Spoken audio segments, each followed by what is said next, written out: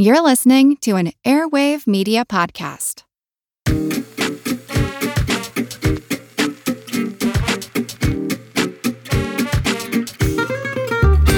His first claim to fame was the solution to a riddle that earned him a kingdom by sheer force of intellect.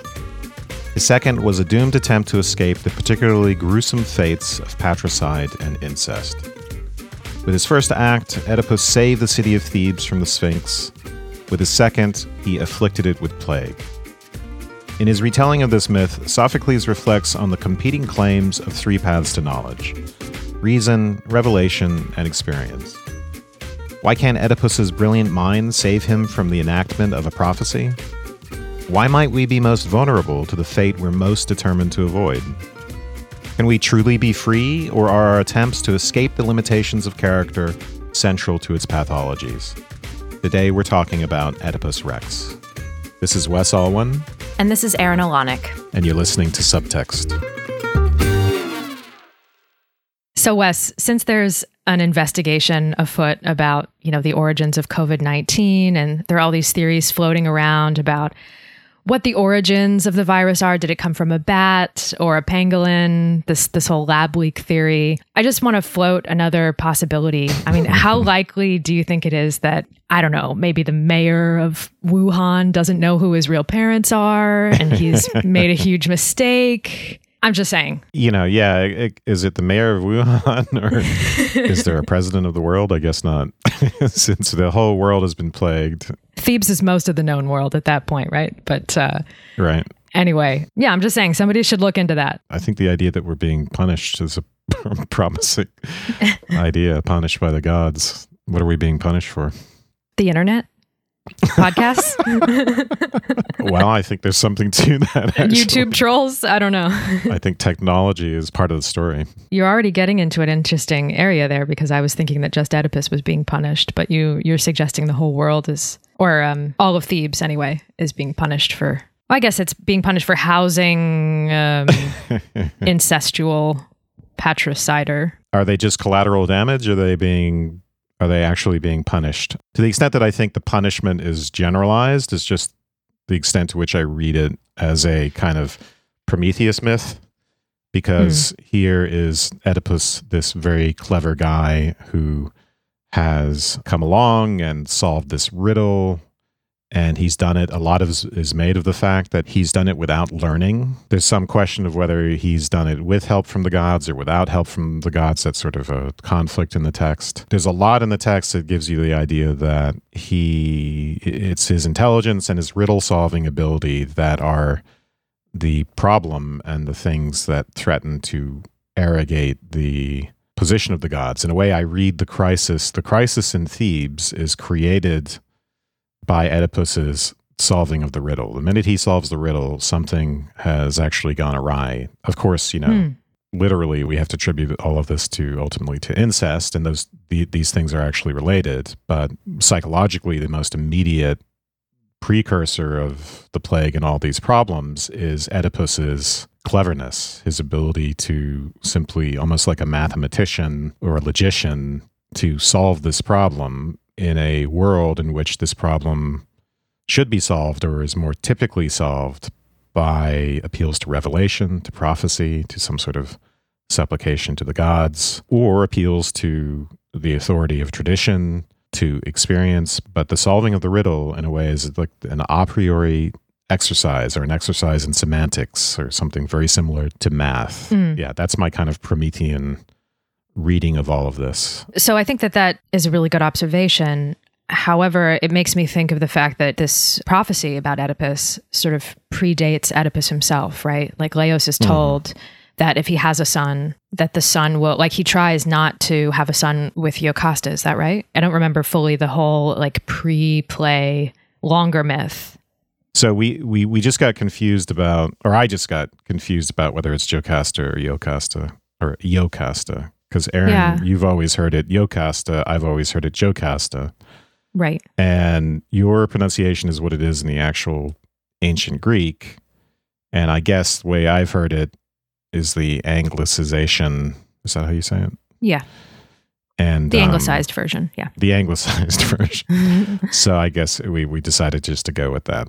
Okay, so forgive me if I don't consistently say Joe Costa. I'll try to Well, just say, okay, then we'll go both ways. Okay. Yeah, so you're highlighting, I think, what's a really interesting tension in the text, because it does seem as though his riddle busting is the source of a lot of the problems. And yet at the same time, Laos has this prophecy before Oedipus is even conceived that if he does conceive a son, his child will kill him and marry his mother. I think that's the way the myth goes. Obviously, Oedipus, from what I understand, was, Sophocles' version was based on this myth that everybody would have been common knowledge for everyone in Greece that had a very long history. And I don't think there's too much variation in the way the myth was told as well. I know that there's a slight difference as far as the actual origin of the curse, that Laos might have been involved in, or he might have sinned against the Greek values of hospitality, or he might have just conceived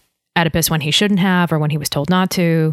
There's some variation about the precise origin of why this curse falls upon them.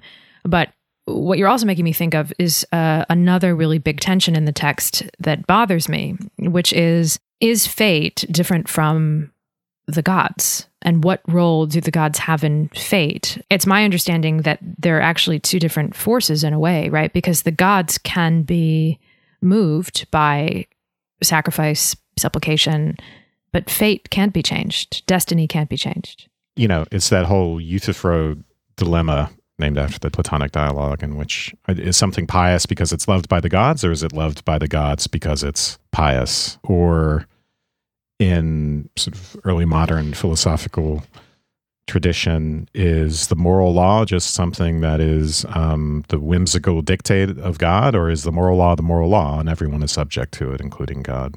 So yeah, I think it speaks to that sort of problem, this relationship between fatedness and the gods who can be moved. Are the gods in some sense subject to fate?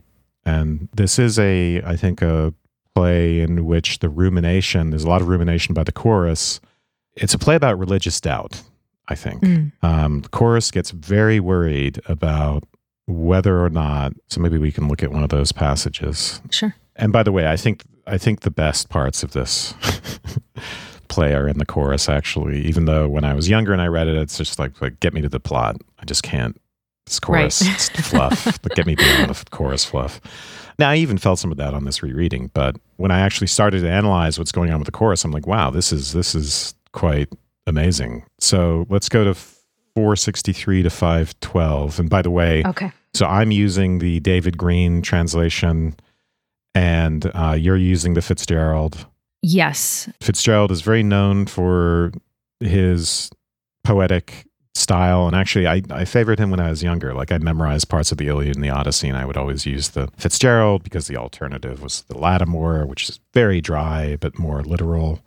I spent way too many hours looking at all kinds of different translations and trying to decide, do I want the poetic and I'm gonna tolerate the anxiety of knowing that Fitzgerald has thrown in a word that just isn't there in the ancient Greek, or am I just going to go for the dry literal? And I went for the dry literal, but you have the other side of things, so we can compare those, which I think is a good thing. And actually, Green is not that bad. He's not all that dry. No, I find the idiom to be really dated, yeah. Yeah, it's a trade-off. If you look at the ancient Greek, there's so many difficult decisions to make. If you try to be faithful, you are just driven in the direction of syntactical clumsiness and dryness and things sounding very dated. It's really hard to avoid. Like, if I were translating this, just even the beginning, children, young sons and daughters of old Cadmus, I'd be awfully tempted to do a very loose translation and get rid of any reference to Cadmus, which some translators actually do, to make sure that any of the outdated references that would have been meaningful for ancient Greeks, but are not meaningful for us, I'd be tempted to replace them with something that had some actual import for us, because that drives the emotional power of the play. And for us, it works against it. It's rooted in ancient Greek mythology, which is something it does not have the same deep emotional significance for us as it would for for them. Yeah, I think that any great text needs to be retranslated for each generation. And I think that the self-consciously high syntax that he's using, I believe that the Fitzgerald is actually older than the Green, or they're roughly the same age. But I just think that the Fitzgerald much less self-consciously produces a very beautiful text. And I allow a lot of liberty in translation. Things don't bother me ultimately because you're not just reproducing perfectly exactly what's in the Greek. You have to create something that's beautiful in its own right. So I tend not to be bothered by those types of smaller changes, which is a liberty that I have for not knowing ancient Greek at all. So I'm not bothered by it. As you'll find out, for certain things, I like to know what's there in the ancient Greek, just because it drives the interpretation. It tells you what the playwright is doing. So, for instance, in the Green translation, this fourth and fifth lines, the town is heavy with a mingled burden of sounds and smells, of groans and hymns and incense. Okay, so this is a difficult translation problem, because what Sophocles is doing in this is he's saying that different sensory modalities are actually woven together. So in the ancient Greek, it's clear that he's doing something very interesting. He's telling us that sounds and smells are somehow have interpolated each other, which is very important in a play where incest features, right? Because incest is about a breakdown in boundaries between things that should be bounded and separated.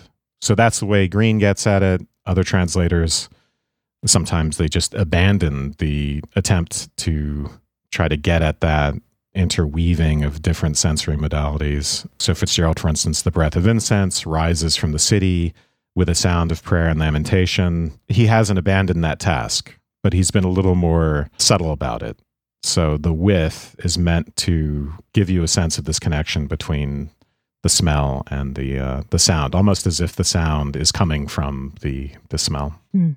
So that's just one example of the type of things I think about when looking at translations. But I've never been able to come down on one side or another. So when I was in school doing the Aeneid in Latin class, I'd have one poetic translation and one literal translation, and then the Latin. And of course, the Latin, I was practically hopeless, right? And I'm still hopeless now. Like reading Oedipus and referring somewhat back to the ancient Greek, I'm like, I'm going to translate this for myself.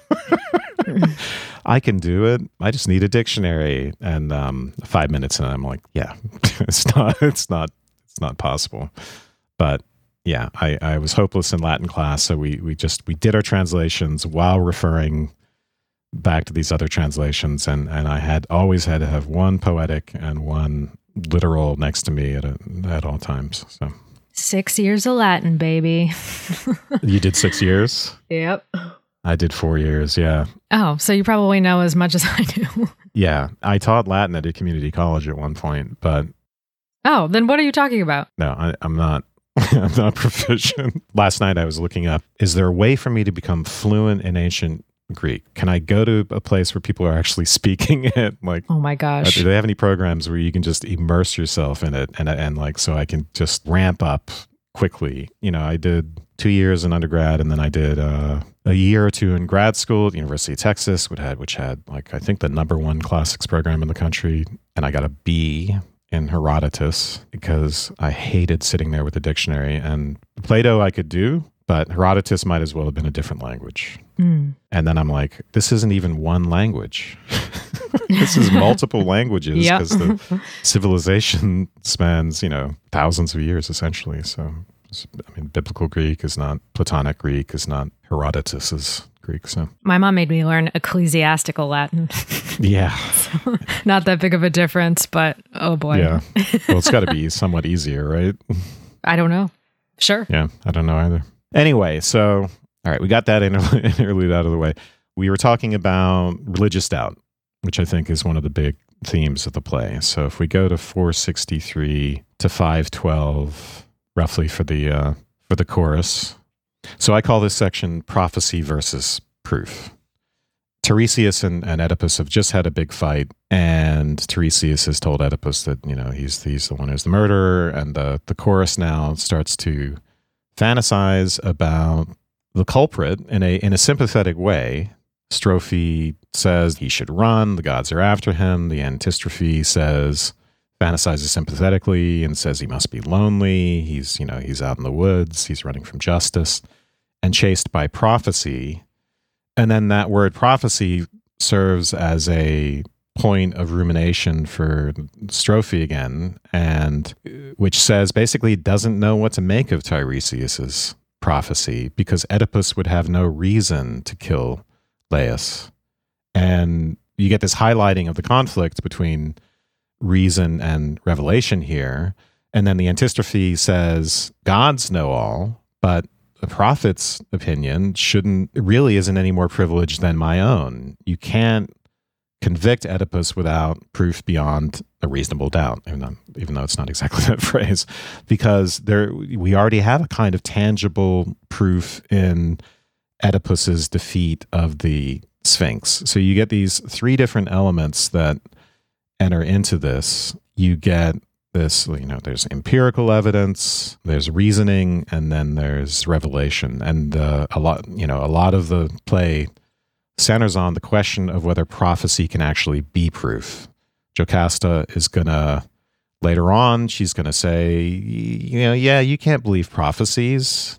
They prophesied that we were going to have a son who's going to kill Laius and marry me, and that didn't come true, so why would you believe this? I love that. There's a lot of delicious ironies in this play, and that's one of them. Yeah, I was just going to say that, and Jocasta reproduces this argument for herself later on. She has some great lines later. So this is around 699 to 732? I think it's better in the Fitzgerald's. In the Fitzgerald, she says, set your mind at rest. If it is a question of soothsayers, I tell you that you will find no man whose craft gives knowledge of the unknowable. Here is my proof. And then she tells the whole story of... I'll read the grain. Our listeners can cringe along with you.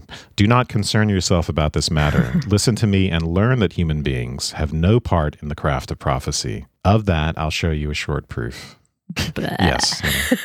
Yes. Unless you're using this as a key to the ancient Greek. Yeah, it's very unsatisfying. Yeah, and at the end of her sort of long explanation of how they killed their own kid, so none of this is, needs to worry Oedipus. She says, this is what prophets and prophecies are worth. Have no dread of them. It is God himself who can show us what he wills in his own way. So again, there's this tension between with Jocasta, it's this idea that these diviners, these prophets are flim-flam men, it's like going to a carnival and getting your fortune told by somebody. And so she believes in the ability to subvert prophecy, and that somehow this is separate, so that both soothsaying and somehow prophesying are separate from God's own will, which is a bizarre qualification. So she thinks that Tiresias is basically the equivalent of someone with a crystal ball, but also that the prophecies that she and Laius were confronted with as the result of the speakings of those types of men are worth just as much. So there's not any kind of divine revelation. How does God reveal himself then? Because she said it's God himself who could show us what he wills in his own way. How that way is meant to come about, she doesn't specify, but it's not through prophesying. Right. Which is bizarre. She thinks those things can be subverted. She subverted them. It's all fine. I love the fact that then she's like, we took care of this problem. And then later she's just like, don't worry about it. Just, I don't want to, don't ask, don't tell. She's kind of the funniest character in a way. Yeah. What you're saying about Jocasta, Oedipus ends up having the same sort of attitude in his great conflict with Tiresias, the sort of meat of the play. It's a great showdown, and I think it's one of the things that actually can translate as a modern audience if you're going to look at this on the stage. I think the only one that really worked for me was the, I don't know if you've seen it, the Christopher Plummer and Orson Welles version. Christopher Plummer as Oedipus and Orson Welles as Tiresias. I saw that when I was a kid, but I haven't seen it in many, many years, so I have no memory. Orson Welles does a really good job, and the other versions I've looked at, there's some BBC versions, I think, one of them with William Shatner, but everyone's in a mask, which is just, I find, completely unwatchable when everyone is in a mask. But yeah, I think it's very, very hard to translate to the stage, but if you're going to choose one scene, it would be this showdown between Oedipus and Tiresias, which starts with Oedipus praising Tiresias by saying that he's versed in things that are both teachable and not to be spoken. Again, I think sets up this contrast between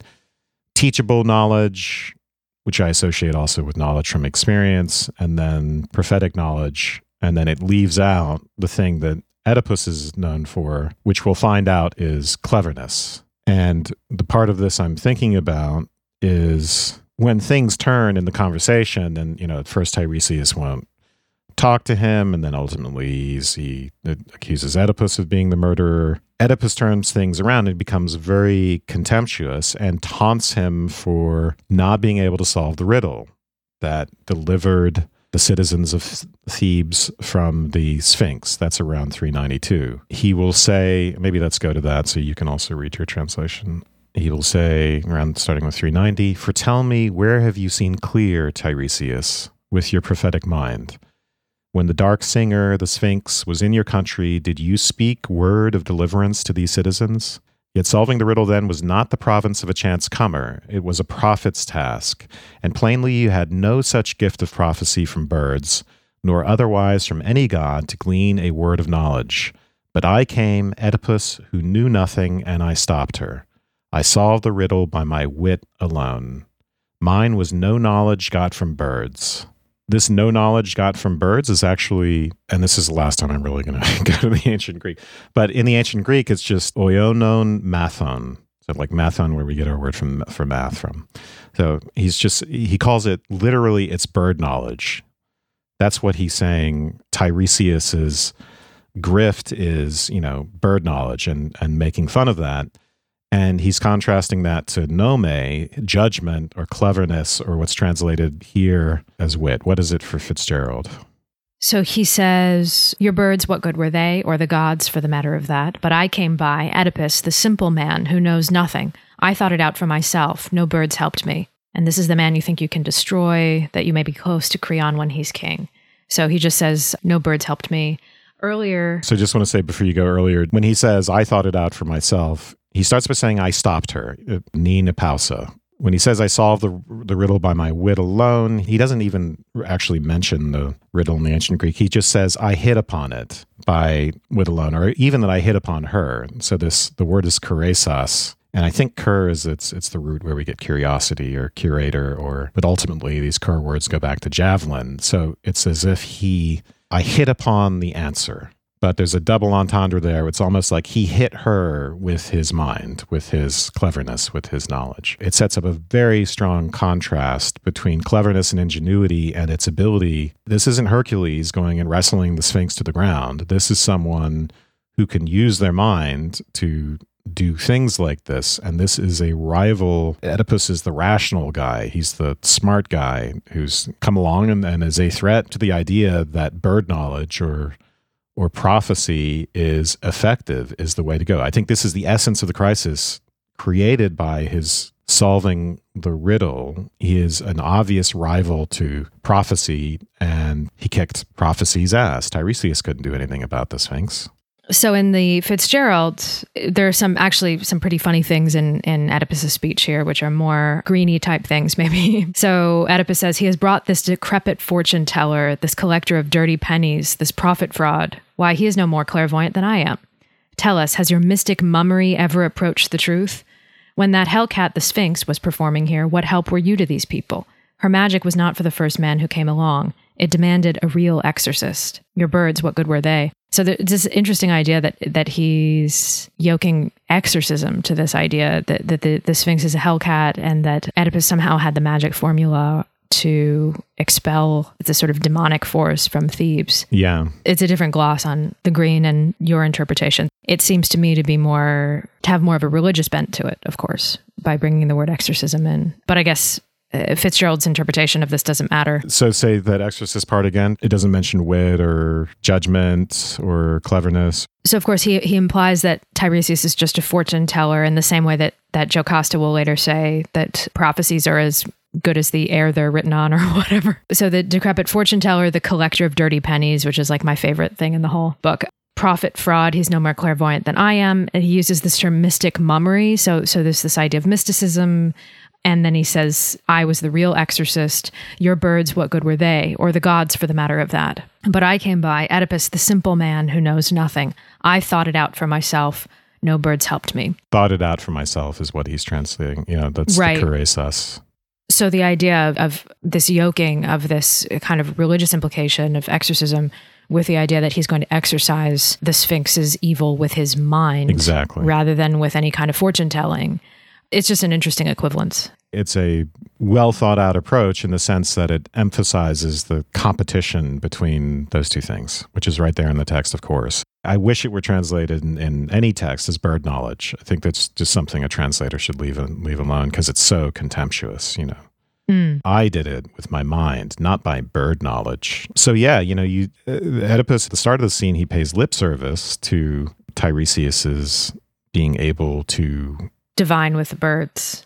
Talk about both things that are teachable and things that are not to be spoken. But that very little, well, it's not very little, but, you know, under pressure, of course, we get Oedipus's true attitude, which is really arrogant and contemptuous. So it's clear that Oedipus's intelligence is related to a kind of impiety or not taking the gods seriously if we are to associate the gods with prophecy, which is a question. You know, it becomes a big question for the chorus as well, of course. In reading this for the first time in quite a while, I had a different takeaway from this scene than I had ever before, which was that the conflict between Oedipus and Tiresias seems to me like one of biography or autobiography. It seems like the tension here is Oedipus's right to know. I find him to be as arrogant and obnoxious as ever. I love in the very first scene when he's telling the chorus that, like, you know, no one is more upset about everything going on in Thebes than me because this is all about me. I know. You know, there's a lot of that. Yeah, it's really obnoxious. But at the same time, I think that what we're getting at here, what you're getting at, is this idea of knowledge is the sin in a way, right? The idea of the fact-finding mission that Oedipus is on is somehow his fatal flaw more than his pride, is I think what you're suggesting. I'm using fatal flaw, throwing it in. Yeah, so I think there's actually a triad here. It's not just prophecy versus knowledge. It's knowledge from teaching versus knowledge from revelation, from prophecy, versus knowledge from wit, or wits, judgment, cleverness, thinking it out, as Fitzgerald describes it. And the knowledge from teaching is more akin to what is, you know, knowledge from experience, from what is empirical, from what is a posteriori. And the wit stuff is more like what's a priori or semantic or conceptual analysis or math, things that you can kind of demonstrate without any appeal to experience, right? If you start out with a few axioms and you have the rules of derivation, whether logical or geometrical, the conclusion, in a way, is already there in the premises. It just has to be teased out. And again, this is another example in the way, the kind of incest theme, in the way in which this type of reasoning undoes boundaries. If you think of the axioms as the progenitor and the theorems, the thing that it produces as sort of the children, the creature, in mathematical reasoning, that relationship in a way is too close because it's analytical. In some sense, or perhaps analytical. Kant ultimately thought it was synthetic. But anyway, so I think the threat is Oedipus's particular kind of use of a priori reasoning, which is very suitable for the riddle. The riddle is not something you do. He doesn't have to become a private investigator for that. He doesn't have to go out and solve a murder. He doesn't have to appeal to the gods for that. That's just purely, hey, I'm smart. Right. I can figure that out. And obviously, when he becomes the private investigator into the murder, or the public investigator, however you want to put it, into the murder for which he actually is guilty, there's a question of whether he is going to do this by experience, by prophecy, or by doing it the way he solved the riddle, which he tries to do. So, for instance, when he concludes that Tiresias and Creon are in a plot against him, he does that a priori style. It's not because he has any evidence of that. It's almost like he's a conspiracy theorist. Well, why didn't Tiresias say this before? If he's only just saying it now, it must be because Creon put him up to it, blah, blah, blah. He's a bad private investigator because he's not interested in the beginning. He becomes more interested later on, but not interested enough in experience and data in the empirical. So anyway, sorry for that long speech. I see here a kind of conflicting triad of approaches: the rational, the empirical, and then the revelatory. Well, I see what you're talking about with the experience or the teaching. Those two things are together in your mind, right? Teaching and experience. Yeah. So I see those two things are linked together in Oedipus throughout the scene in a way, because what he's arguing with Tiresias about, I think, is this question of what is his true biography? What is his true history? In a way, this bird knowledge idea is really interesting to me because Tiresias has knowledge from a certain height, from a certain vantage point that gives him a lack of involvement in these kind of worldly concerns in which Oedipus is embroiled, and so embroiled that he can't see what the truth is. But the idea of Oedipus's experience as being, maybe the reason why this is all being brought to my mind is because of this much maligned term that I hear bandied about all the time, which is the idea of someone's lived experience, right? So Oedipus, according to his lived experience, is the rightful king of Thebes and did nothing wrong. This is why I see this as a tension about biography or something. So he's yoking together his experience of, I came here, I did the right thing, I'm a great guy, and this is great. And then he's also yoking that to this detective thing that you're talking about, solving the riddle, trying to figure out who the killer is, doing both of those at the same time. And it begs the question, who has this sort of ownership over one's own life? It seems to me that Oedipus has no ownership over his own life, and that the very idea of ownership is refuted by this idea of the prophecy over which you have no control and of which you're then not even supposed to be aware because the very awareness of it will kill you. So it seems to me like Oedipus is trying to tell a narrative of his own life, which is not the truth, but which is true to his own experience of his life.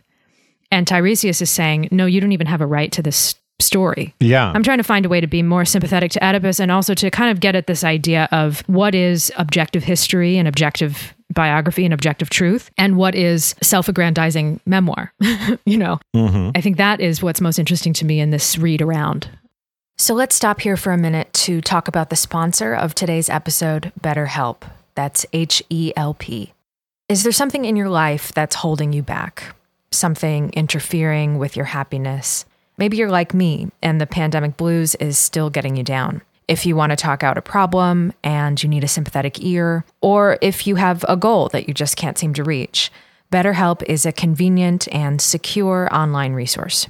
You don't have to make the trip into a therapist's office, and if you're in an area with relatively few options or resources for in-person therapy, you're not just limited to what's around you. You can access BetterHelp from anywhere in the world and be connected with your own licensed professional therapist.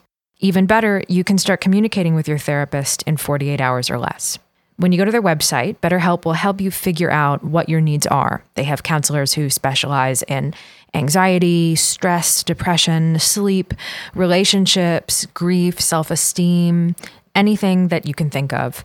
And then they match you to the therapist that's right for you and your needs.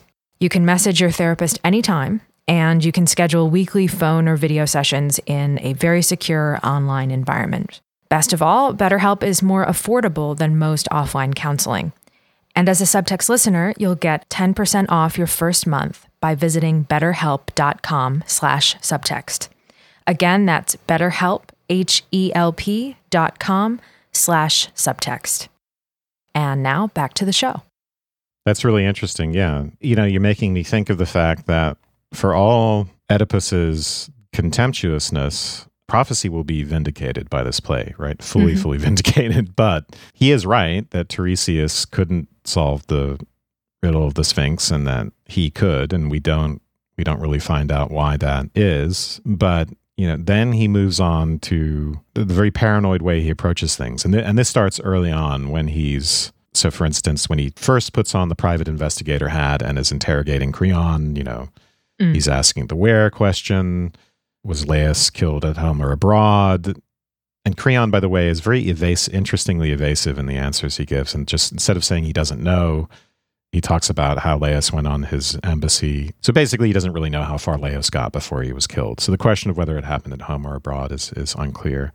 Were there witnesses? Oedipus's next question is, well, was it an inside job? He couldn't have done this without money from someone in Thebes, and then it's why was it uninvestigated? Right. This is one thing Sophocles does very skillfully early on, is he lets Oedipus put on the private investigator hat. His first questions are very reasonable, and then you see this escalation of paranoia. It's really heightened in this scene with Tiresias, where he concludes that Creon and him must be in a conspiracy together. How great a store of jealousy you are hoarding, if, for the sake of the office which I hold, given me by the city, not sought by me, my friend Creon, friend from the first and loyal, thus secretly attacks me, secretly desires to drive me out, and secretly suborns this juggling, trick-devising quack, this wily beggar. So I think you've read some of this in the Fitzgerald translation, but so that's the first part of the speech that ends with the whole thing about bird knowledge. And then ultimately, Tiresias will tell him, as you're getting at the self-aggrandizing biography that he has, which is based in some truth, is missing out on some very essential details. Right. Like the whole killing the father, sleeping with the mother part. There's, of course, a lot of iconic stuff that happens in Tiresias's next speech. You have your eyes, but see not where you are in evil, nor where you live, nor whom you live with. Do not know who your parents are. And then at the very end of the speech, and of the multitude of other evils establishing a grim equality between you and your children, you know nothing. So muddy with contempt my words and Creon's. Misery shall grind no man as it will you. I love this phrase, grim equality between you and your children. It connects this mathematical idea, this riddle-solving idea, with the idea of self-generation, right? So to be able to reason the way Oedipus does is to be a self-made man in a sense. Right. To be independent of influences, to be free, because you can reason your way to your decisions. And that is evocative of incest, that ability to be self-generating, to be free of cultural influence and free of the gods and free of prophecy and free of fate, all that stuff. But it backfires. So the seeming, the capacity for this demonstrative reasoning to extricate oneself from fate, including one's character, right? Including the driving forces involved in just having one's character, actually represents a breakdown in an important boundary. It becomes incest. It becomes grim equality between you and your children. Tiresias gets the best of this, the best of Oedipus here. Yeah. So I love this idea that you're talking about of the self-made man. This is clarifying certain things for me. The hubris of that Oedipus, by being above prophecy and above the gods, has in a way already deparented himself, is I think what you're saying. He's already orphaned himself by separating from this larger tradition, this religious tradition, and employing logic. This speaks to the question I have of his right to know his own biography. I think what you're suggesting is that he's already sort of divorced himself from his own biography by deparenting himself from this larger tradition. Very good.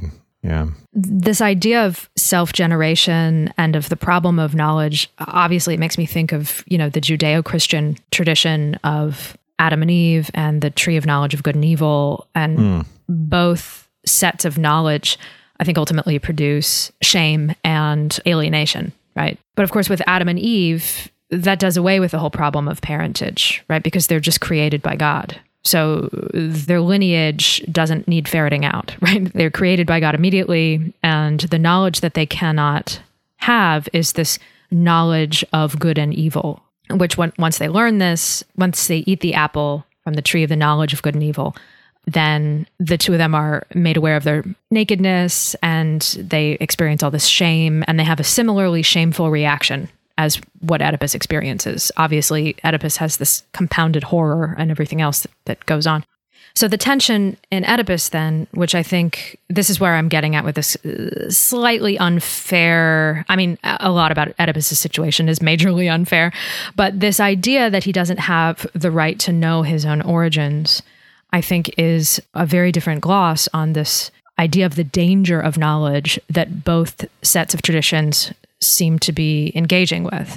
So on Oedipus's part, the fact that he's not allowed to know his own parentage, or that somehow the knowledge of that is more dangerous than the fact that this has already happened, right? The self-knowledge and the self-understanding obviously speaks to, a discomfort that the Greeks have with this idea of knowing too much. So there's the same discomfort with knowledge in general. Mm-hmm. And that it's crueler in the Greek because Oedipus doesn't even know where he comes from, though he thinks he does. Whereas there's more of a sense of fairness, I guess, and safety, and therefore more betrayal on the part of Adam and Eve than on the part of Oedipus. More betrayal on the part of Adam and Eve in the sense of... So that Adam and Eve have betrayed their rightful parent by knowing their origins. They're at less of a disadvantage.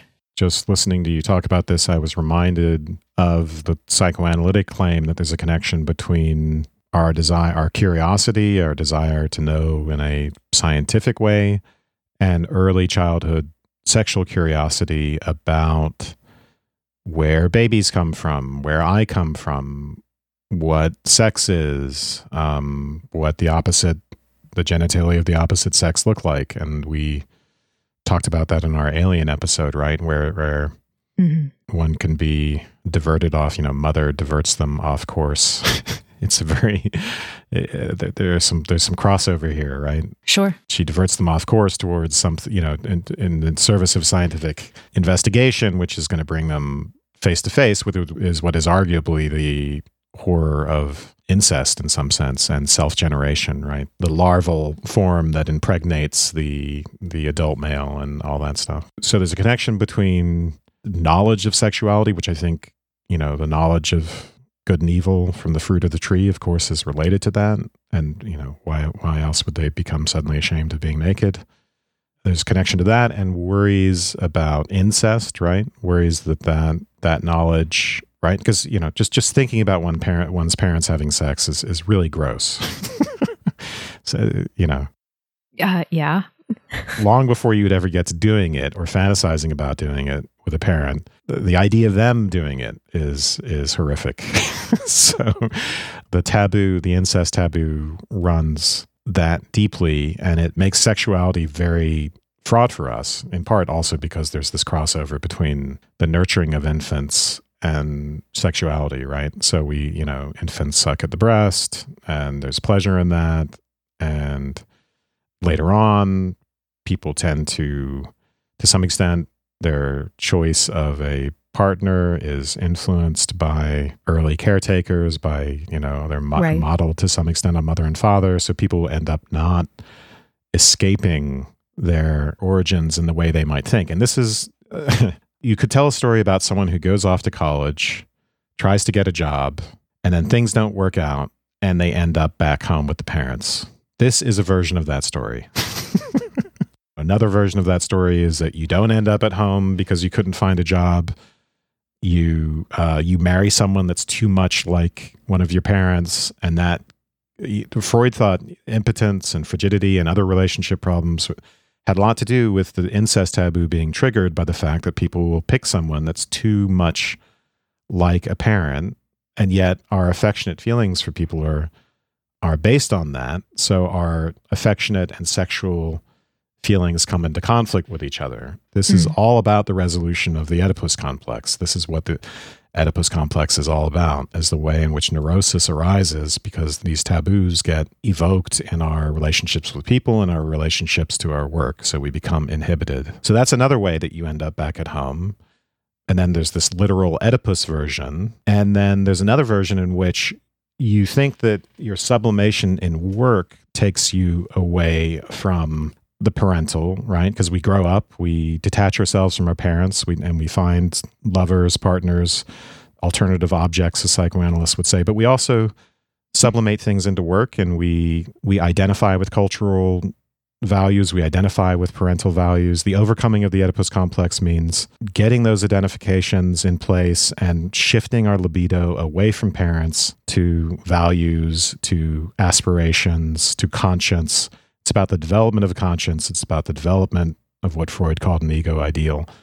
But that can go wrong. That can go wrong because it can be infused with a Garden of Eden ethos. It can be fused with the idea with something hubristic, with the idea of becoming perfectly merged back with the mother, with the object with grandiosity, with being completely triumphant over the gods. This is the predicament. Why does fate punish us for running away from it?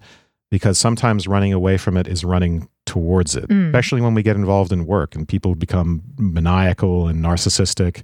Our ambitions can really screw us over. They can really be evocative of incest. They can really represent not growing up, not moving away from our original conditions but finding them again in the effort to transcend them, right?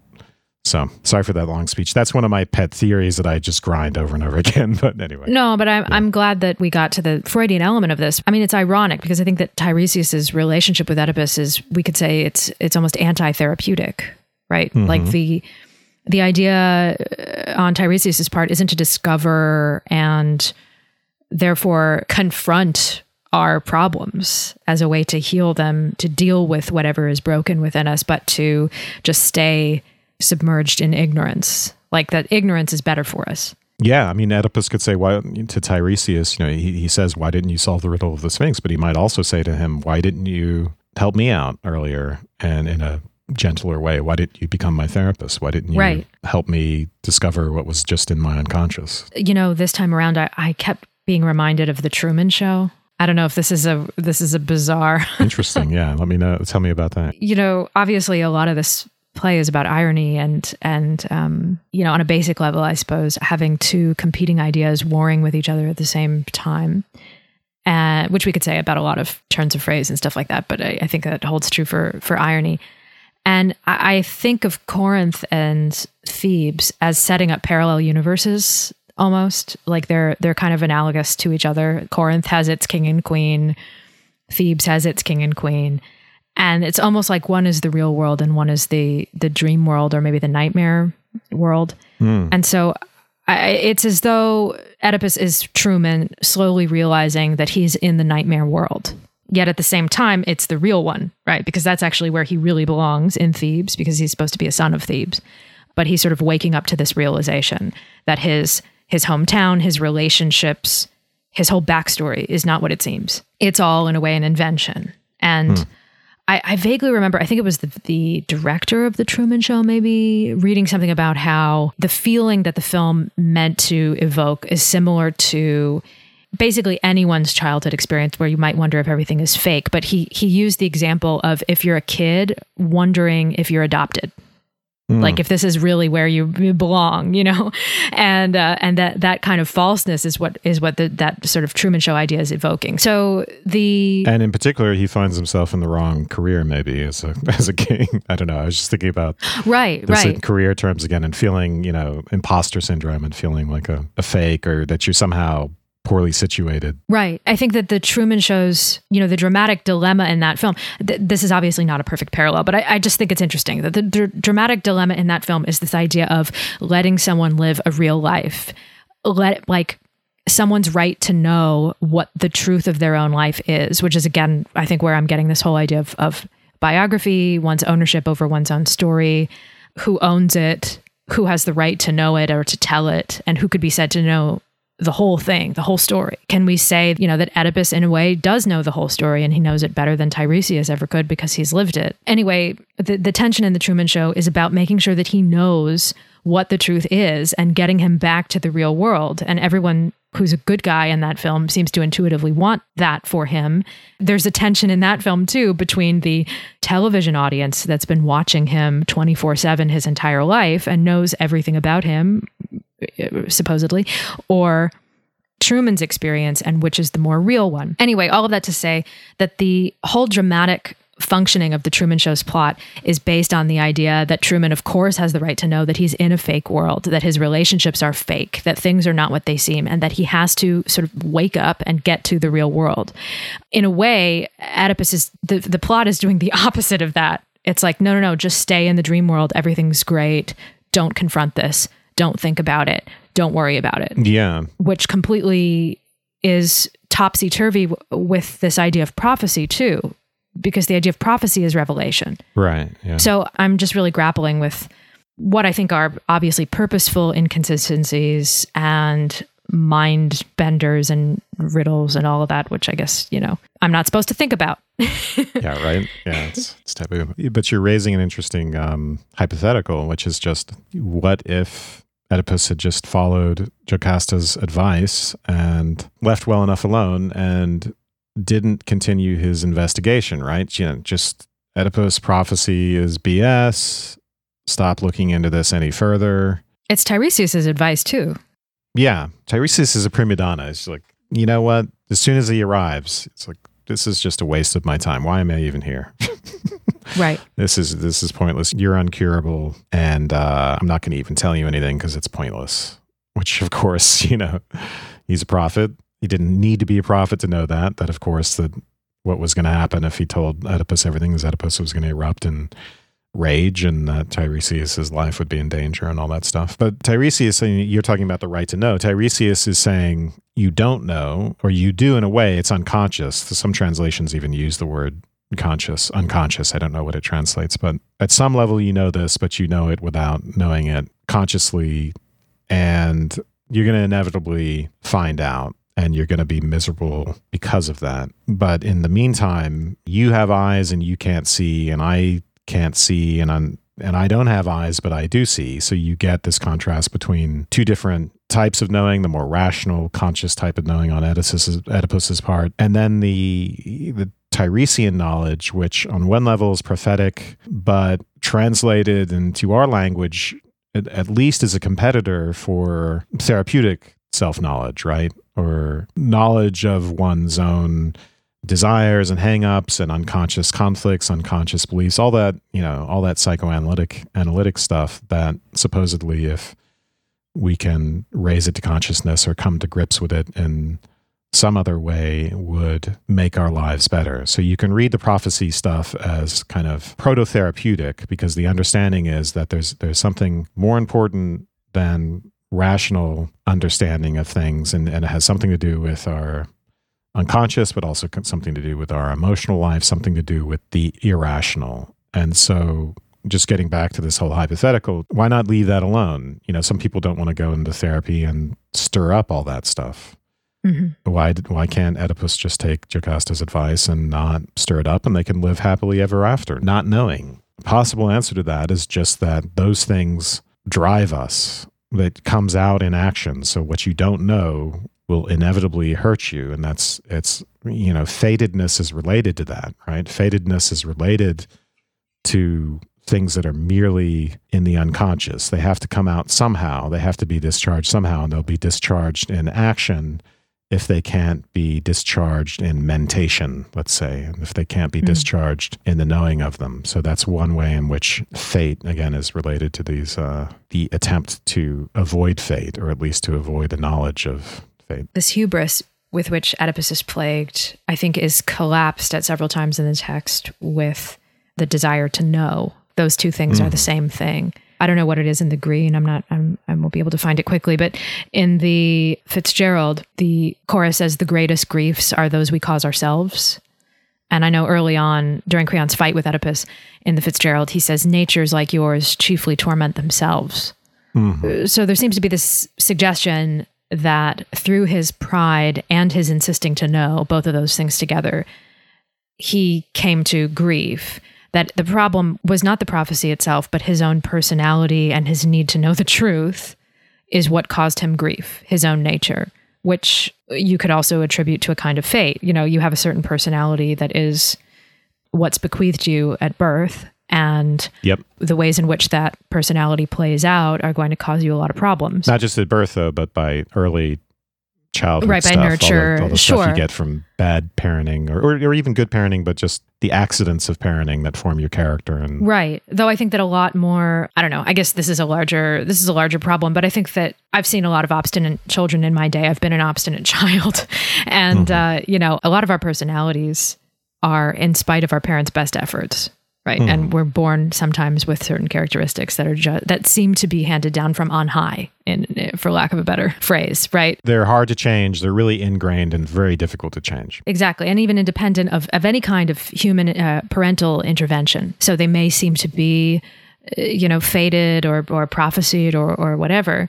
And so in a way, it seems to me that Oedipus's worst curse, or his true curse, is his personality. I mean, that seems to be what Creon is suggesting. Character is fate. Yeah. Right. Even the act of blinding at the end of the play is goaded by the gods. There's a kind of doubling suggestion that Oedipus's act of blinding himself was, on the one hand, goaded by the gods, but then on the other hand, he says, well, the blinding hand was my own. So he does take responsibility for blinding himself in an act of really insanity, right? Which we can't even really say was his. But it's also it's an advance, though. He's becoming more like Tiresias, right? He needs to concentrate. I mean, he says it's so I can't see the crimes. I can't see my offspring, the products of incest, et cetera, et cetera. But also he needs to be less focused on the conscious and on the rational and on the visible, the tangible, and get more in touch with himself, man.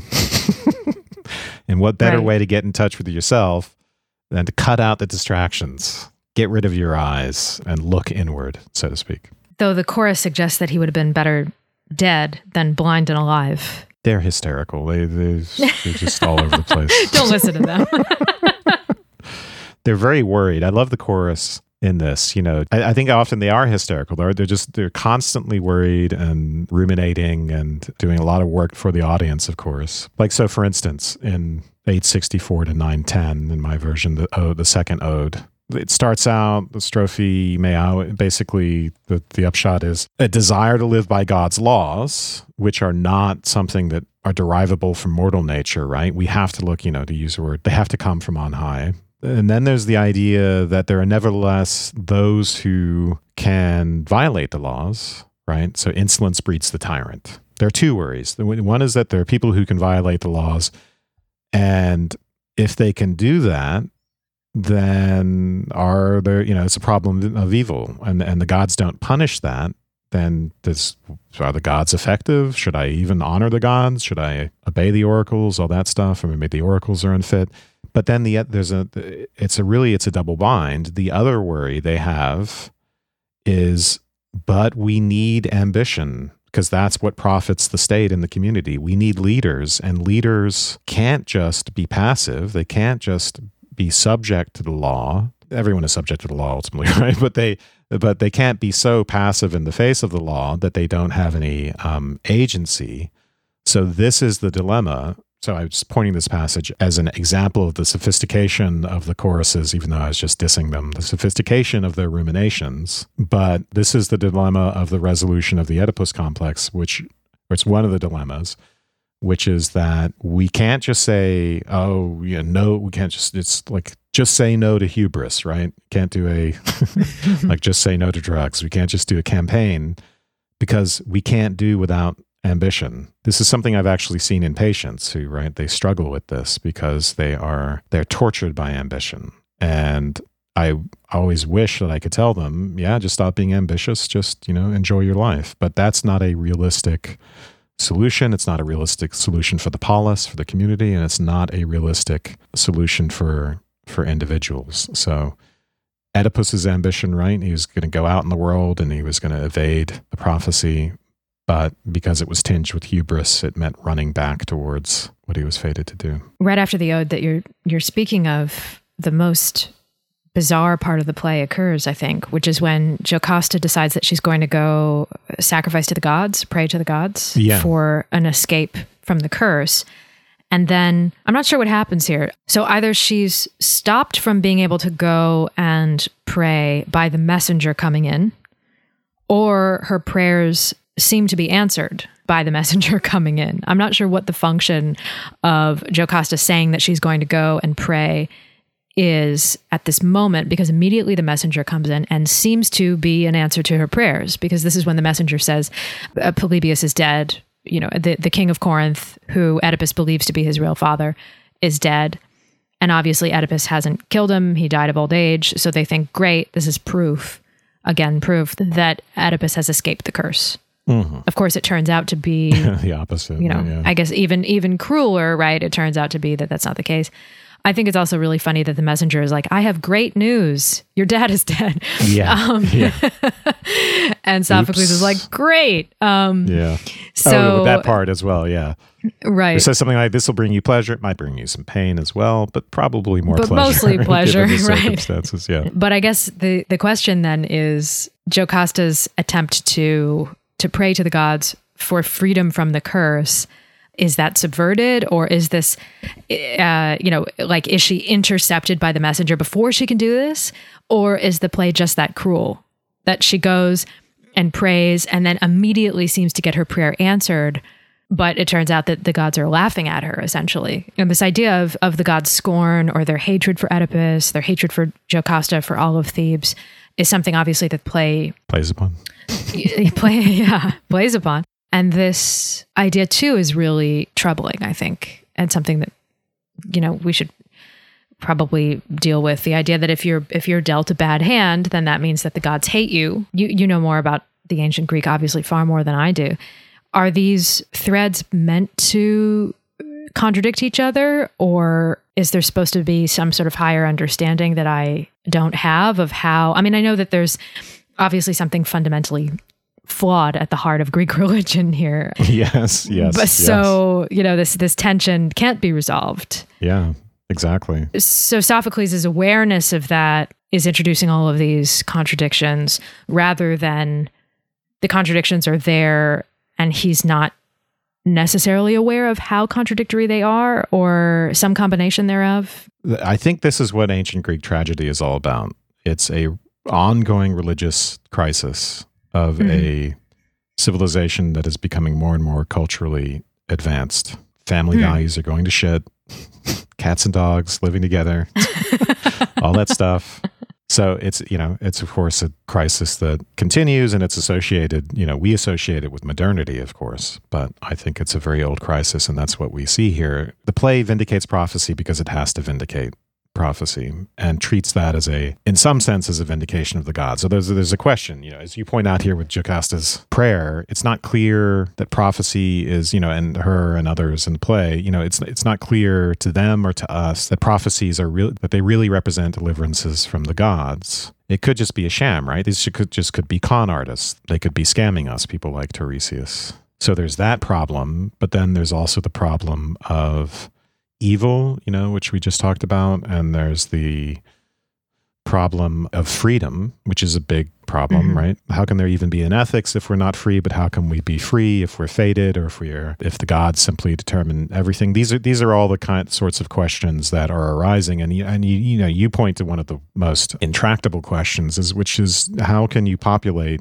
your divine realm with a bunch of assholes, cantankerous assholes who have grudges against humanity and make that work? Right. It's a bizarre thing. So I guess the extent to which the gods become more human is where we get into trouble, where they might have a personal dislike for you, and the extent to which they're human degrades them, the extent to which we have to appease them. Yeah. The extent to which we have to appease them and deal with their personal issues is the extent to which the gods in Greek mythology, become more and more human. And then as humans are getting smarter and more advanced in logic, it seems to me like the convergence of these two things goes to the vanishing point, right? If we think of it as like a landscape almost.